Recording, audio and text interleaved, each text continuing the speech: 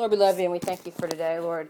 May it's on our minds as we think about what's going on over in Bangkok. And so we just lift them up right now, Father. It's the evening for them now, and I pray that they've had just a great day, Father. I pray that her time with their parents and with their other siblings and family have been a great time, Father. But protect them, give them wisdom to know what to do, Father, and guide them in that path and bring her back to us safe, Lord. Lord, we thank you for this day and what it means, Pentecost, Father God, and just the coming of the Holy Spirit and how that empowers us to live a life of godliness and of holiness. And what a blessing the gift of the Holy Spirit is. May we walk in the fullness of that and receive all that is available for us through the Holy Spirit that was sent.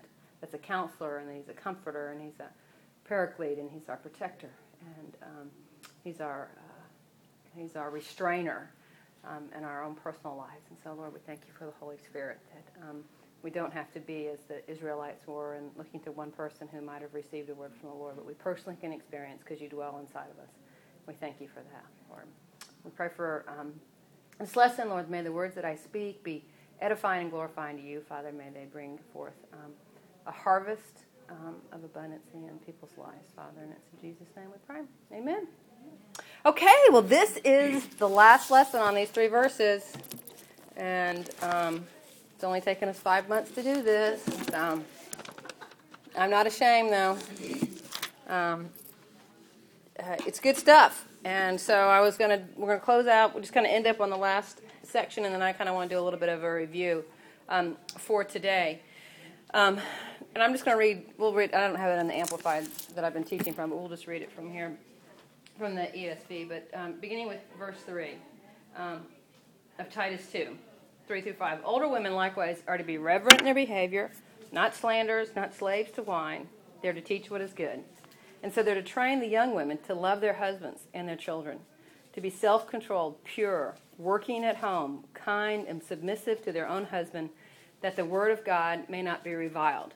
The Amplified talks about it being reproached or blasphemed, and the actual King James word is blasphemed, which I just love Greek words that are the same in English as they are in Greek. And blasphemio is what that means, and it is to speak reproach, revile at, whatever that word's, calamine lotion is what I think of when I see that word, but it means to make, I had to look it up, make false statements. I've never seen that word before.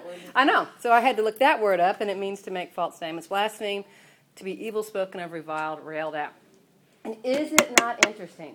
I'm blessed to have a friend, Jen O'Neill, and she was being interviewed by Dennis Miller because it's the 40-year anniversary of the summer of 1942, which was a movie, way before most of our times. But I remember it. Okay, Jen is a good friend of mine, and she starred in the summer of 42, and she was being interviewed. We were just talking yesterday about it, and was being interviewed by Dennis Miller, and Dennis Miller is not a believer. And Jen was just telling about, she said, it's also funny, she's been married either 8 or 9 times. And she wrote an autobiography and sent it to Elizabeth Taylor. And Elizabeth Taylor responded back and said, Jen, we have so much in common. We don't date men, we marry them. And so in that process, she was also sharing that she had had quite a few abortions and just the shame and the guilt and that, and she a lot, I feel the same way. In the sense of that is based on her God is Jesus, of course, and she says there is only one way. But the big thing we don't, if someone else doesn't feel guilt and shame about their abortion and they're not believers, then it's like there's a whole lot of bigger other things. We can't force that on that, but we are free to be able to speak. Hey, this is what I feel about homosexuality. This is what I feel about abortion. This is what I feel about sex, drug, and rock and roll. Whatever, we have that right to be able to speak that.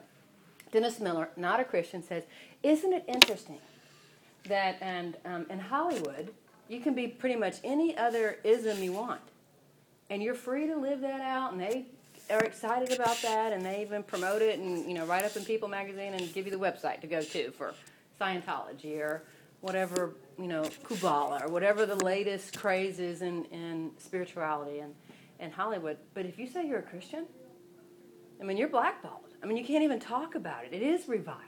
It is pushed back. Flipping through the channels yesterday afternoon, there's a. It's funny. I only have basic cable, and it's only when I pull my cable out and plug it in, and I pulled it. I hadn't had it on for a while, and I pulled it out, and like 2 of my channels now are no longer there because you have to have the box. But anyway, so I'm slowly losing channels. I probably will just end up with nothing, which is fine. I mean, I don't need that many anyways. And but it said they have it's like real criminal stories, but they have a real author who writes, like Lee Childs, who writes mysteries, was writing, was kind of hosting and narrating this, and they were talking about Madeline Murrow O'Hare, who was the founder of the American Atheist Society, and back in the 40s or 50s or whatever, and just how, just to think that just 40 years ago, she was the hated one. I mean, it was her murder that they were investigating. It came to find out it had nothing to do, it wasn't Christians that hated her or whatever. I mean, it's totally money. I mean, that was the whole point of why she was murdered and all that stuff. But that was just 40 years ago. She was the one being reviled. And then in one generation, it's turned around, and now it's the Christians that are being reviled. And you stand up and say any of those things. And this has happened, because the older women aren't teaching the younger women how to do these things. We're just not, and we're not living it out. And so Matthew Henry in his commentary, I put it all in here because I think it's worthy for you guys to have at home and to review again, to think about it. In reference to this section in 2:5, and even this last part, that the Word of God may not be exposed, reproached, blasphemed, or discredited. Failures in such relative duties, just basic common duties, this is just normal stuff. Failures in those duties would be greatly to the reproach of Christianity. And he quotes, that's okay. Nobody ever calls me. Hope there's not a problem. And he quotes, "What are these the better for their new religion?" Unquote. Would be the infidels be ready to say? And that's such a great question. Okay, so the question is, did I not print it in yours? No. I guess I didn't. Okay, I meant to. What are these the better for this new religion? I mean, so the infidels are saying, because Matthew Henry wrote in the 1800s. What's the point of this new religion if there's not transformation? What's the and actually your approach to Christianity, because you say you're supposed to be little Christians, you're new Christ. What's the change in you? And he says that the Word of God and the gospel of Christ are pure, excellent, and glorious in themselves, and their excellence should be expressed and shown in the lives and conduct of their professors, especially in relative duties. Failures here bring disgrace. And Romans 2:24 says, "The name of God is blasphemed among the Gentiles because of you." And how often do we hear people say, and he claims to be a Christian? They do something, Joe Smo comes out that he sold $50, and he claims to be a Christian. Mm-hmm. And the Christian, because we blaspheme the name of God by not having transformation in our lives. He goes on and says, "Judge what a God he is by these his servants, and what his word and doctrine and our religion are by these his followers." Listen to this quote that Matthew Henry said. "Christ would be wounded in the house of his friends." Christ is wounded in the house of his friends because those people who profess to be Christians are not living what would replicate little Christian lives, little Christ likes. And he's wounded. He's being blasphemed. He's the one that's getting busted on. And we as Christians don't live transformed life. Does that make sense? It's very convicting.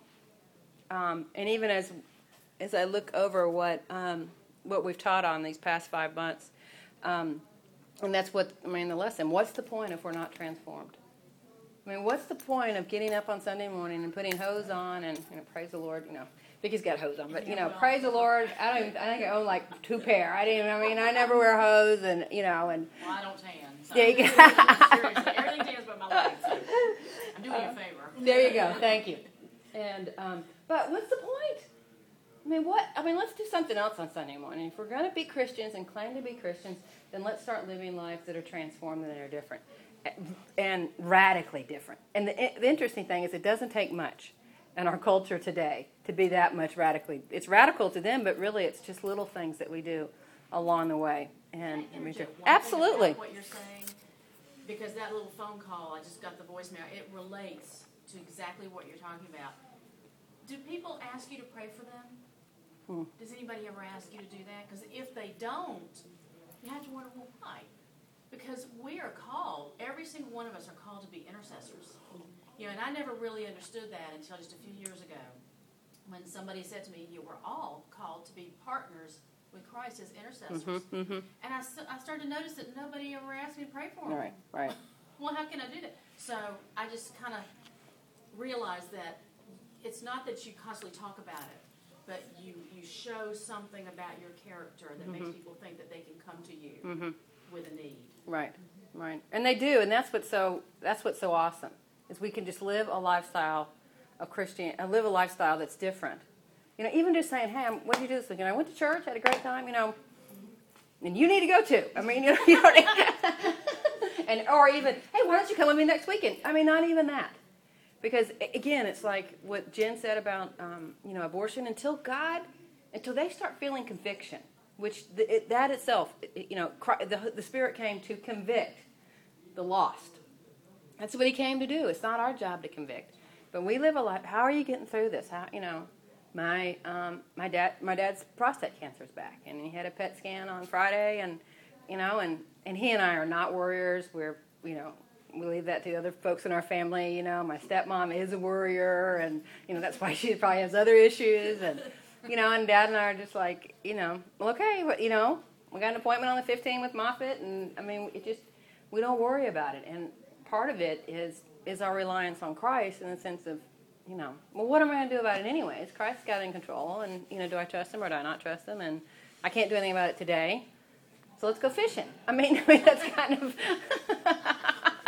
and you live that life, and in that process, then when the crisis comes, because the crisis will come, when the difficulty comes, and it's not going to be in the ease and breeze of life. And I was talking with some girls in the locker room this week about, you see people come to church, they raise their children in Christian schools and supposedly Christian family environment at home, and then, kids move out, they quit going to church, and then, the kids the kids don't continue in their faith after college, and then the mom and dad quit going to church, and all of a sudden that's no longer a part of their lifestyle.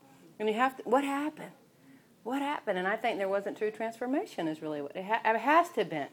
Because really, I think that, Lord will, God's grace. I will never get to that point where it's like, I never not go to church on Sunday morning. That doesn't mean I always go, and I'm not legalistic. I guess the only time I not go is when I'm on vacation. I don't go to church.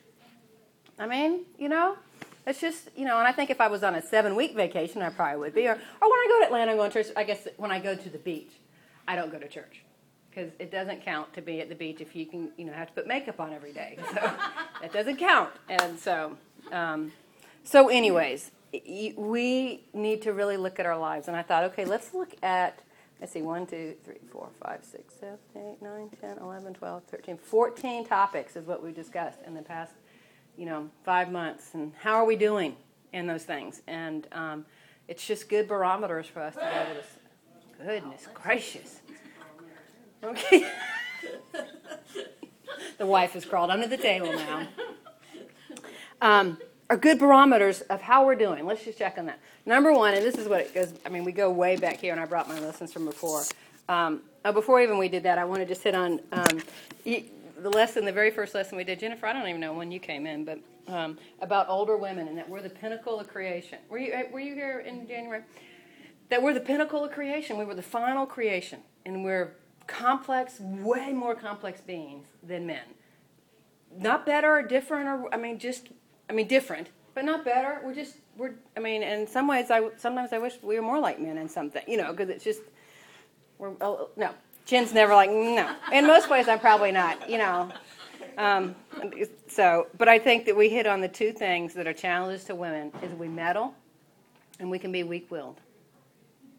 And so how we're doing on our meddling, are we staying out of stuff and not worrying and trying to fix it? And that's hard, very hard.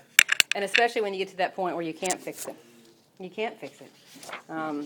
Again, my friend Melinda, who's the director of preschool, one of our employees and a Maine volunteer, both of them had major medical procedures on Friday.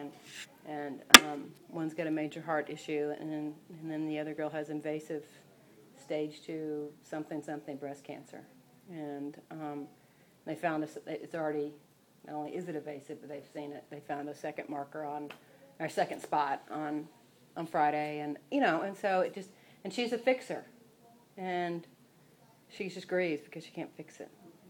She can't make it right. I have other friends that their mother, her mother-in-law is dying, and her father-in-law, went to Harvard, was a Marine, and ended up being, by the end of his career, was CEO of Saks Fifth Avenue, and Sue, his wife, is dying of cancer, and he can't fix it. I mean, he can't command the cancer cells to, respond appropriately to her instruction. We've got a strategic plan here, and we're supposed to go to Australia in March. What is the deal? This is not how it's supposed to happen. And so, all that pain. So the very first main thing, though, is reverence. Reverence. Who are you reverencing? Who are you reverencing? And that reverence was a fear of, a worship of, respect, and it's an outward manifestation of this feeling of what that reverence is. And we need to reverence God.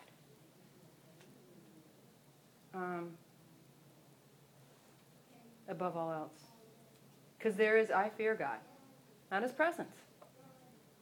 But I fear Him. Does anybody have any thoughts or comments on that?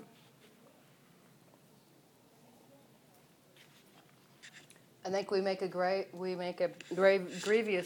mistake in our Christian culture when we just see, all we see God is this benevolent, all loving, all grace, all mercy God.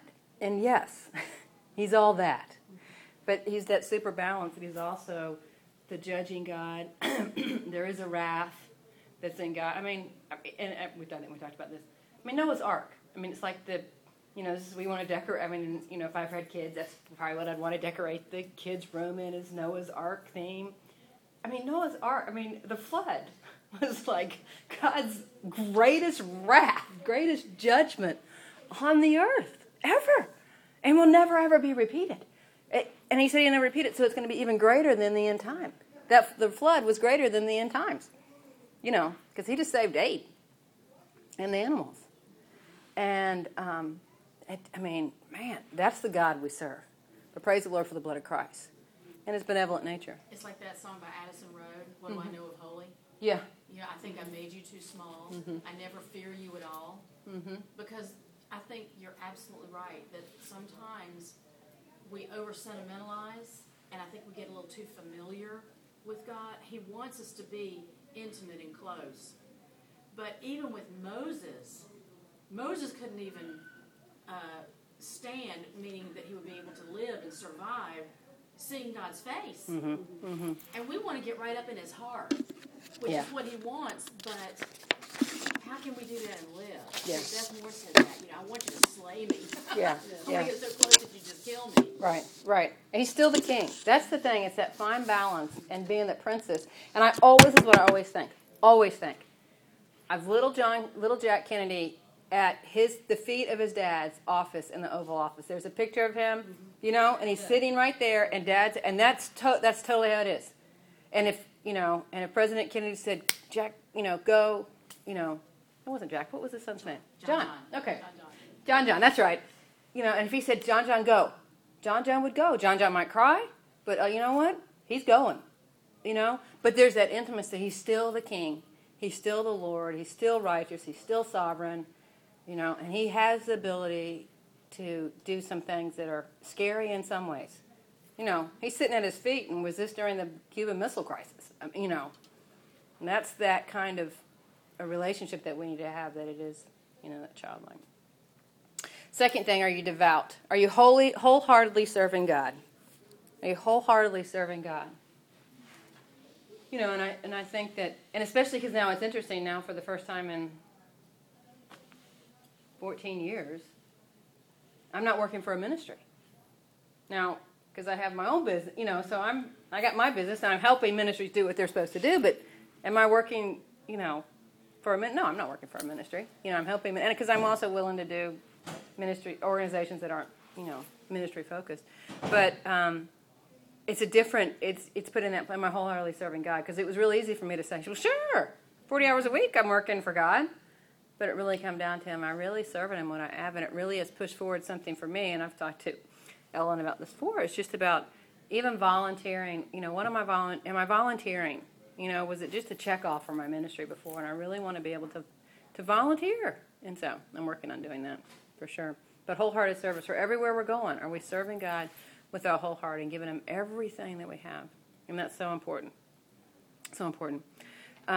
And then this one, sacred service. Do you really believe you are practicing a sacred service?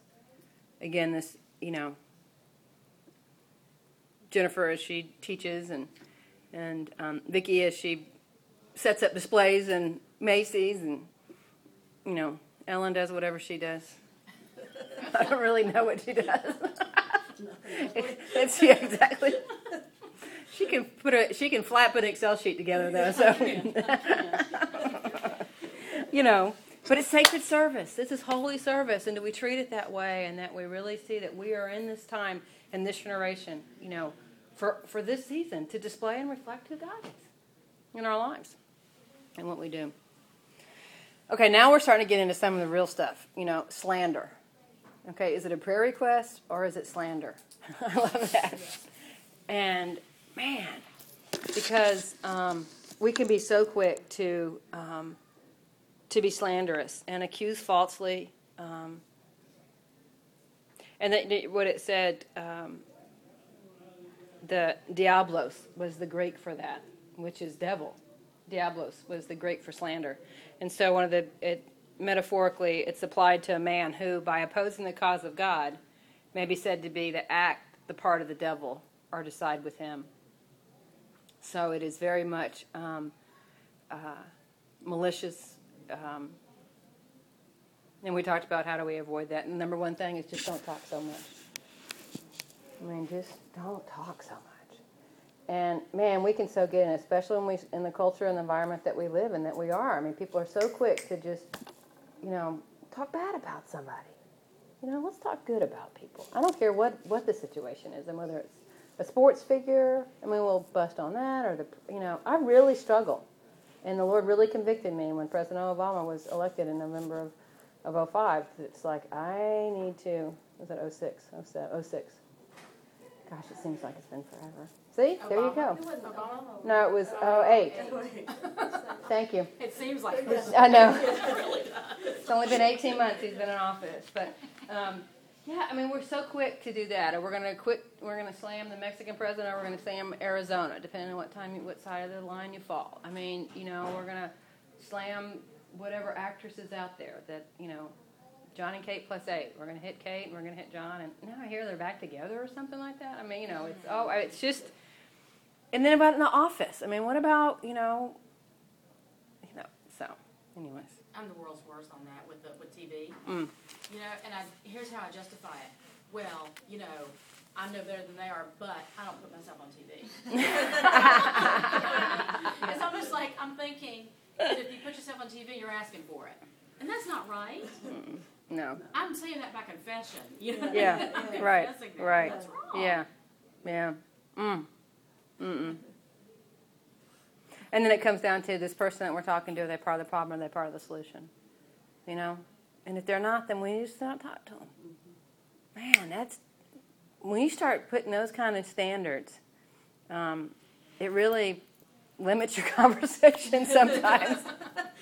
And then and it's hard to just, how do you get out of that situation? You're in the middle of it, you're at lunch or whatever, and they're all talking. And I've just learned, I just shut my mouth.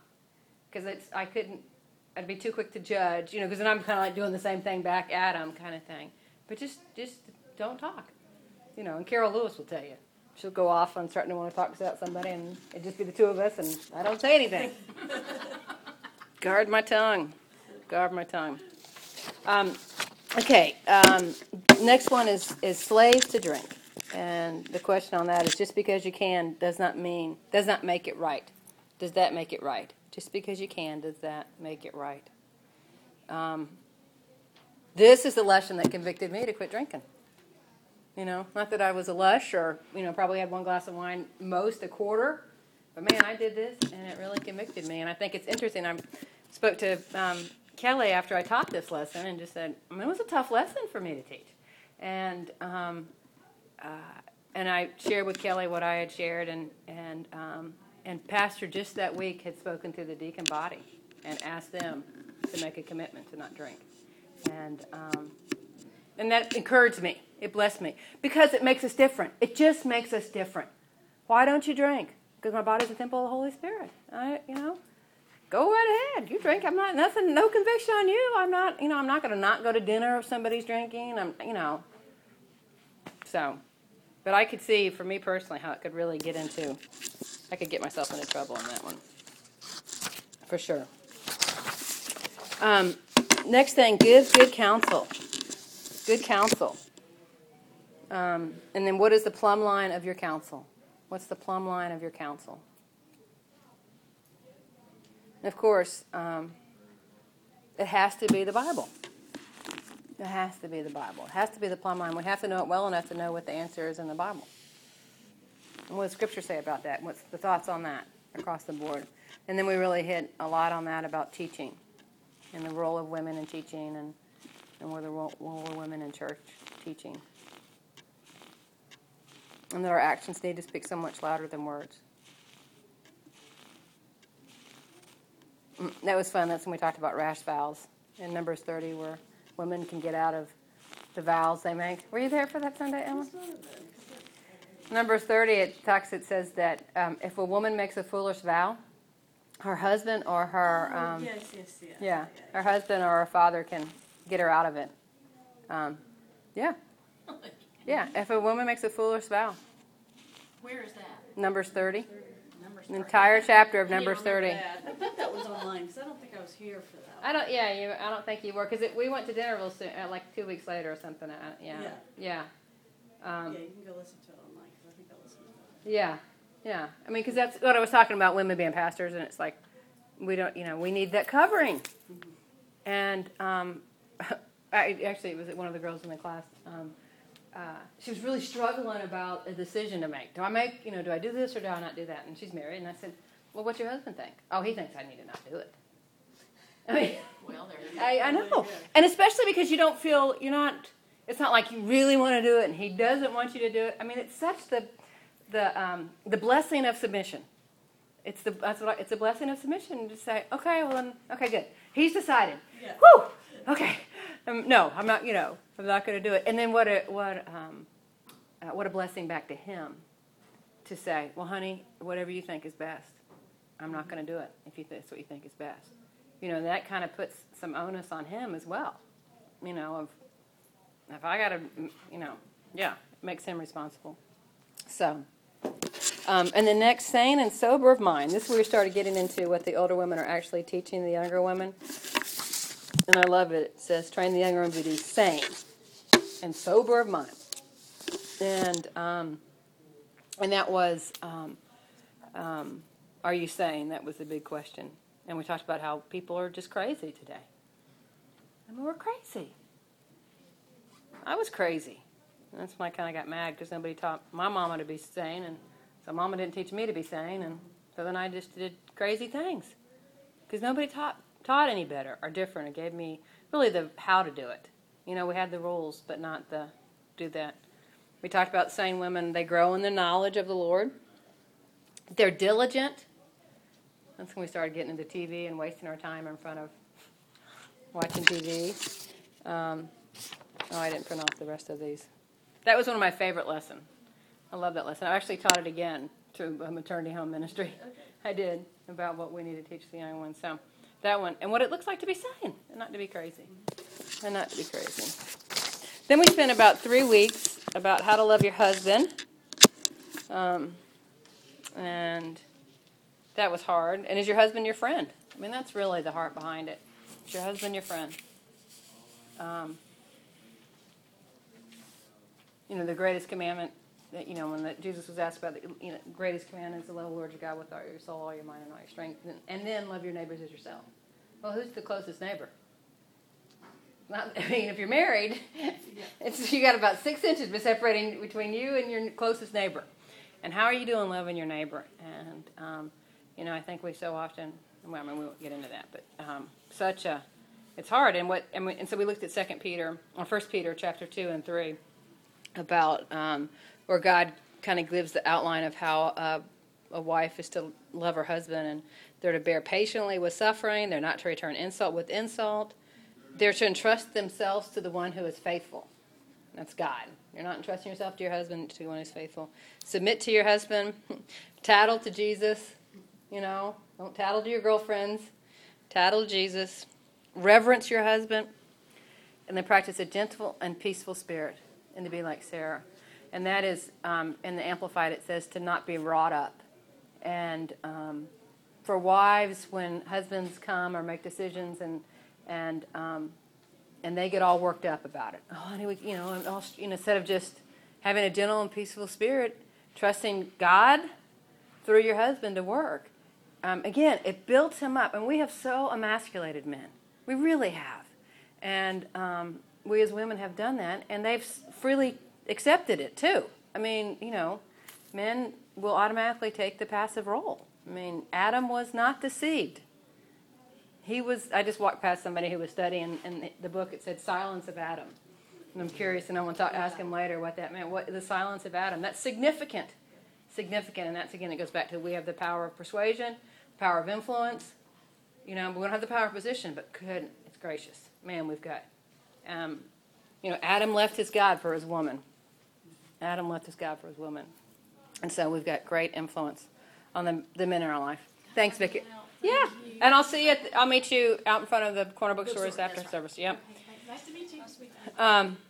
Anyways, and so we also talked about that, so critical in the boys in our lives, whether they're peers, whether they're supervisors, whether they're our nieces or our nephews. To really champion to start making decisions, especially with you, the wisdom to know how to continue as they get older. Letting them play that role. In your life, which leads right into the next one, is how to love your children. And are you making the children in your life disciples? Are we making the children in our life disciples?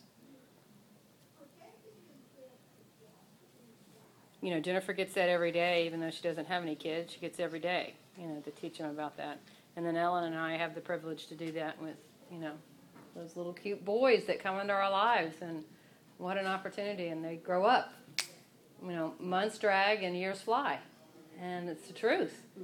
How can it be? A friend of mine, Andrea, the boy's mom, she taught first grade for about 5 or 6 years before maybe not even that long before she had boys.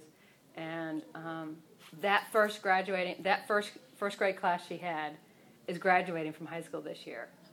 And yeah, exactly. It's like, whoa. And it just flew by. And now they're, men and women and going off, and how are they doing? And she just actually, one of her posts recently on Facebook, she's so excited because one of the moms of one of her students works at Kohl's, and so when she goes to Kohl's, she just gets an update on what's happening in the boys' lives and stuff like that. So some of the practical steps we talked about with how to love the children is to give them a sense of destiny for their lives. Of course, that's my favorite one. I love to do that. And encourage them to stand alone against peer pressure, and then saturate their minds with Scripture and memorization. Listen to the Word and, pay them to memorize the Word. And and of course, support them with fervent prayer. The effective fervent prayer of a righteous woman availeth much.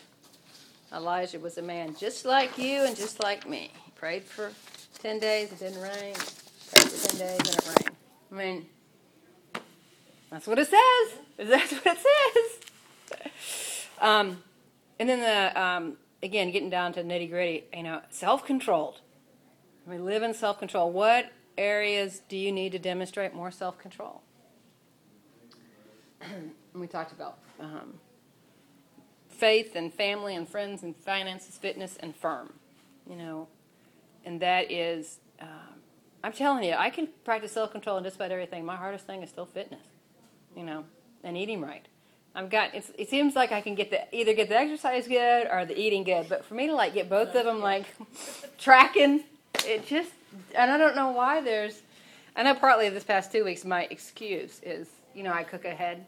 Well, I cooked ahead in April, and I got so far ahead that I'm really kind of basically eating some of the same things in May that I had cooked in April, and I'm like, I am just over spinach top chicken and the vegetables. I'm just over these 5 different meals that I've had. It's like, I get another meatloaf, So, but just practicing self-control. It's like, okay. I went to Cece's Pizza last night, So, cheap, easier. Yeah, it is. It's cheap, and it's how perfect. Bread and cheese. I get the white, Absolutely. And their salad bar is pretty decent. There really is a good salad. And I do get salad, And then, of course, the dessert pizza is really what it's all about. Skip everything else to get the dessert pizza. Self-control. Next was chaste. Are you being chaste or are you chasing? Because in our culture today, women are chasing. Women are chasing. And that's so... and that's where patience comes in. That goes back to how to love your husband, to let him lead. These girls are calling boys and asking them out for dates, and girls and boys, what are you talking about? They're adults are doing it. And like you go on a date and the girl's calling, sending a text or something, or calling after the date, and that's not, let them lead, let them chase. And that's hard because we think, well, it's been, 48 hours. No, if he's interested, what's the book? He's really not. Yeah, The Rules, that is a great book. That is a great book. Have you read that? No. Oh, you did. It was written like in the 80s or something. Well, it's been around for a long time. Yeah, yeah. The rules of what we should be following to get a man. And it says... Go ahead. Go ahead. No, No, go ahead. they're appropriate things Yeah. in the sense of what it is. It's like if he calls you on Friday at 3 o'clock to ask you out for dinner that night, you're not available. Yeah, just say no. Because it's things that my mother taught me Yes. growing up. It's just that you get lost in what other people are doing.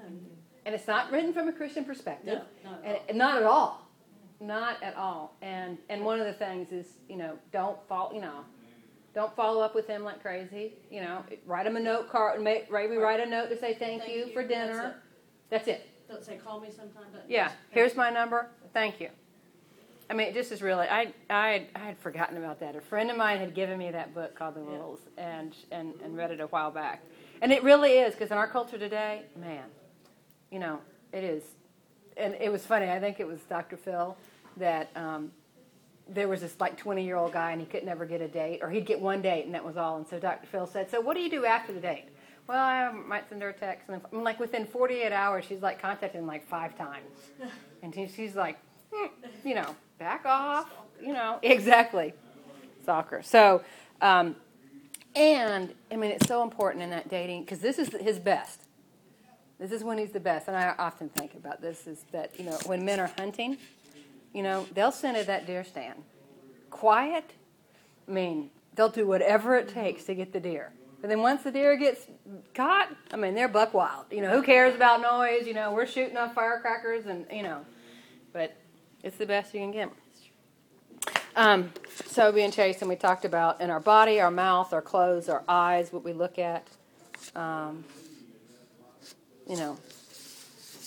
This poor, and I feel sorry, and I thought, okay, when I was thinking about sharing this, I thought, okay, is it slander or what is, and I just really feel sorry for this girl. There was a girl running in Memorial Park, and she was worthy of being dressed like this, so that's always a bonus. But she was probably I bet you she was a model, and she had the perfect tan, and but she had just a lime green sports bra. It was, 10 times brighter than even Ellen's jacket, and not that your jacket's that bright, but compared to we got black on, she's got white. Compared to what we got, and she had 3/4 length, skin tight running pants on, and it was a good inch below her hip bone. And that's all that she had on. And now it was a body worthy of, she'd worked hard on that body. Mm-hmm. But I just want to say, girl, just cover this much up, get it. And I just was like, gosh, I'm sure she's getting hit on. But not by anybody that she would really probably want to take on to mom after a long time, So, anyways, and then next, I guess this was 2 weeks ago, we talked about homemakers, being keepers at home, and literally just how our culture has, the statistics said in 2004, 70% of mothers with children that are 18 or younger work outside the home. And how you're able to be a keeper at home and work outside the home. Now, a lot of that single motherhood is kicking into that, and I'm not saying that just every woman that works is, a heathen going straight to hell. I mean, there's different, but 70%. And that's hard. Who was I talking to? I can't remember. I was talking to somebody about this stat, and she said, and I tried to do it, and I just couldn't do it. I was giving all of my emotional energy, all my love, not love necessarily, but just doing all my emotional energy and all my physical energy to work from 9 to 5. And I come home at 6 o'clock, and these kids want something from me. And you build resentments, and it gets hard for them, and forget about having a decent meal. We're just going to run through McDonald's because all I want to do is sit on the sofa and watch TV and forget about sports games. And so we try and, instead of giving them us, we give them Little League Baseball. And so we pick them up at daycare and change clothes in the car and run through the fast food drive-thru and get McDonald's and play ball, come home, throw them in the tub, fight because they're tired too. You're tired, you're fighting, giving them a bath, and you throw them in bed. Tough. As opposed to, and even 1950, 34% of the women worked. And so just a huge transformation. That's what's happened. And for us, as single women with no kids, that our question is really our hospitality. And that's where I really want to be more faithful about opening my home. Because it forces us to do certain things too. To paint the corner or hang the picture or whatever. And I have opened my home. I have a roommate, so it's not hospitality. And it's perfect. She does sit, she's practicing for the bar, taking tests for the bar. She's gone from 9 to 9. I go to bed at 8:30, 9 o'clock, so we never see each other, But it sure does make me keep my home peaceful and clean and picked up and vacuumed and the dishes in the sink and all that stuff because I got somebody else that's there and I want it to be nice for her and, keep the lights on kind of thing. So, anyways. But that is, so Ellen, you want to be more faithful about having folks in the house? Mm-hmm. Are you going to? Or you're going to go to Colorado for the summer, so. Yeah, exactly. There'll be people in that house. There you go. Exactly. You will be, yeah. And we're all invited anytime we want to come up there. Absolutely. So, then last week we talked about, are you good? And are you submitting? And are you practicing random acts of kindness?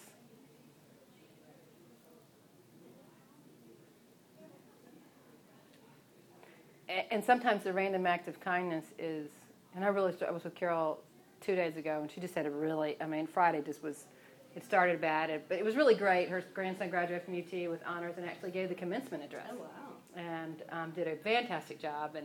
But Johnny had chemo on Thursday, and then and Johnny went with her for the graduation, and drove to Austin, drove back in one day, and just, exhausting day. But then she had things she had to do because she's actually in California today. She's speaking at Crystal Cathedral with the Schulers at whatever time, California time, to both the services today. And so she had things she had to do. So I went with her, and this is all getting to the random acts of kindness. There was the guy at the pharmacy, the pharmacist. English was not his first language, and I don't think it was his second, third, or fourth language. He really struggled in communicating. I think he understood really well, but to communicate the words back, it was almost, I thought about, the nice thing to do is to go to the manager and say, his name, it doesn't matter what his name was. George was a really nice guy and he seems very sweet, but you guys need to help him on this. Because Carol's walking out and I'm going to go to Walmart. I'm not going here anymore. So our random acts of kindness. And then finally, we also talked about submitting to authority. And do we respond appropriately to your authority that you have in your life? And then we talked about if it's illegal or immoral. The answer is yes. Unless it's illegal or immoral. Unless it's illegal or immoral. The answer is yes. Yes. And if it's not a covenant relationship, we can always leave. But if it is a covenant, if it is a covenant relationship, then that's a whole nother story. But if there are supervisors and the answer is yes, okay, great, be my pleasure. Now, on the back of your mind, you might be saying, I'm going to do this, but this is the last time I'm doing this, and the resume is being put together, and I'm leaving, which is fine as well. That's okay, but you don't fight against, and God will bless that. God will, it's amazing how He will be so faithful to bless those things when we submit to authority. So, are we transforming? Are we different? And are we making, and I do believe it is a difference, just, I want to be just as transformed in 2010 as I was transformed in 1992 when I came to Christ. I want that kind of transformation, because you know what? I got that much stuff. I haven't made it. I might still look, I might be cleaned up and look good on the outside, but just this week, on Friday, I called a girlfriend. I said, she has no mercy. She's got less than me. And I said, girl, I need somebody to come and hold me accountable. Will you hold me accountable in certain areas of my life? And she said, I'll pray about it. And, I'm like, good. Because it's a big thing. Because I want her to be able to, So, anyway, so are we transforming? Is there any? And that's why I talked about, do you need accountability in these areas? Just, I don't know about for you guys, but for me, if I know because my word's important to me, and if somebody says, if I tell somebody I'm going to do this, I'm going to do it. And I know they're going to, and I know they're going to ask me if I did it. See, if I say it and I don't know that, Ellen said, yeah, I'm going to do that more often, but she knows I'm not going to ask her, or, she hasn't asked me to ask her. So we have to look. And then we also need to celebrate if we have seen growth in those areas. If we have been better about not slandering and submitting, and let's champion those, celebrate those. And don't just beat ourselves up all the time. So anyways, well, let's pray. And then we'll go. Lord, we love you, and I thank you for this class. And Lord, just your Word of God is so rich, Lord. Man, if we just took these, whatever the number was, 12, 13, 14 things that we talked about here, and we just took one a week for the next 14 weeks and worked on those, what kind of transformation we'd see in our own lives, just being mindful of it. So, Lord, I just pray that we would do that we would respond, that we would feel your prick of the Holy Spirit and the conviction that to do the right thing, and we would respond well to that. I pray for Jennifer this week and these last 2 weeks of school, Lord, especially as she pushes toward the end, Lord, and I just pray that you'll help her to be very efficient and effective, and only have to go around this bus kind of once, Lord. So come next year, it won't be anywhere near as difficult as it has been. Thank you for her faithfulness and her diligence, and then I pray for Ellen and what she has going on this week, and we know you'll be faithful to bless us. And it's in Jesus' name. Amen.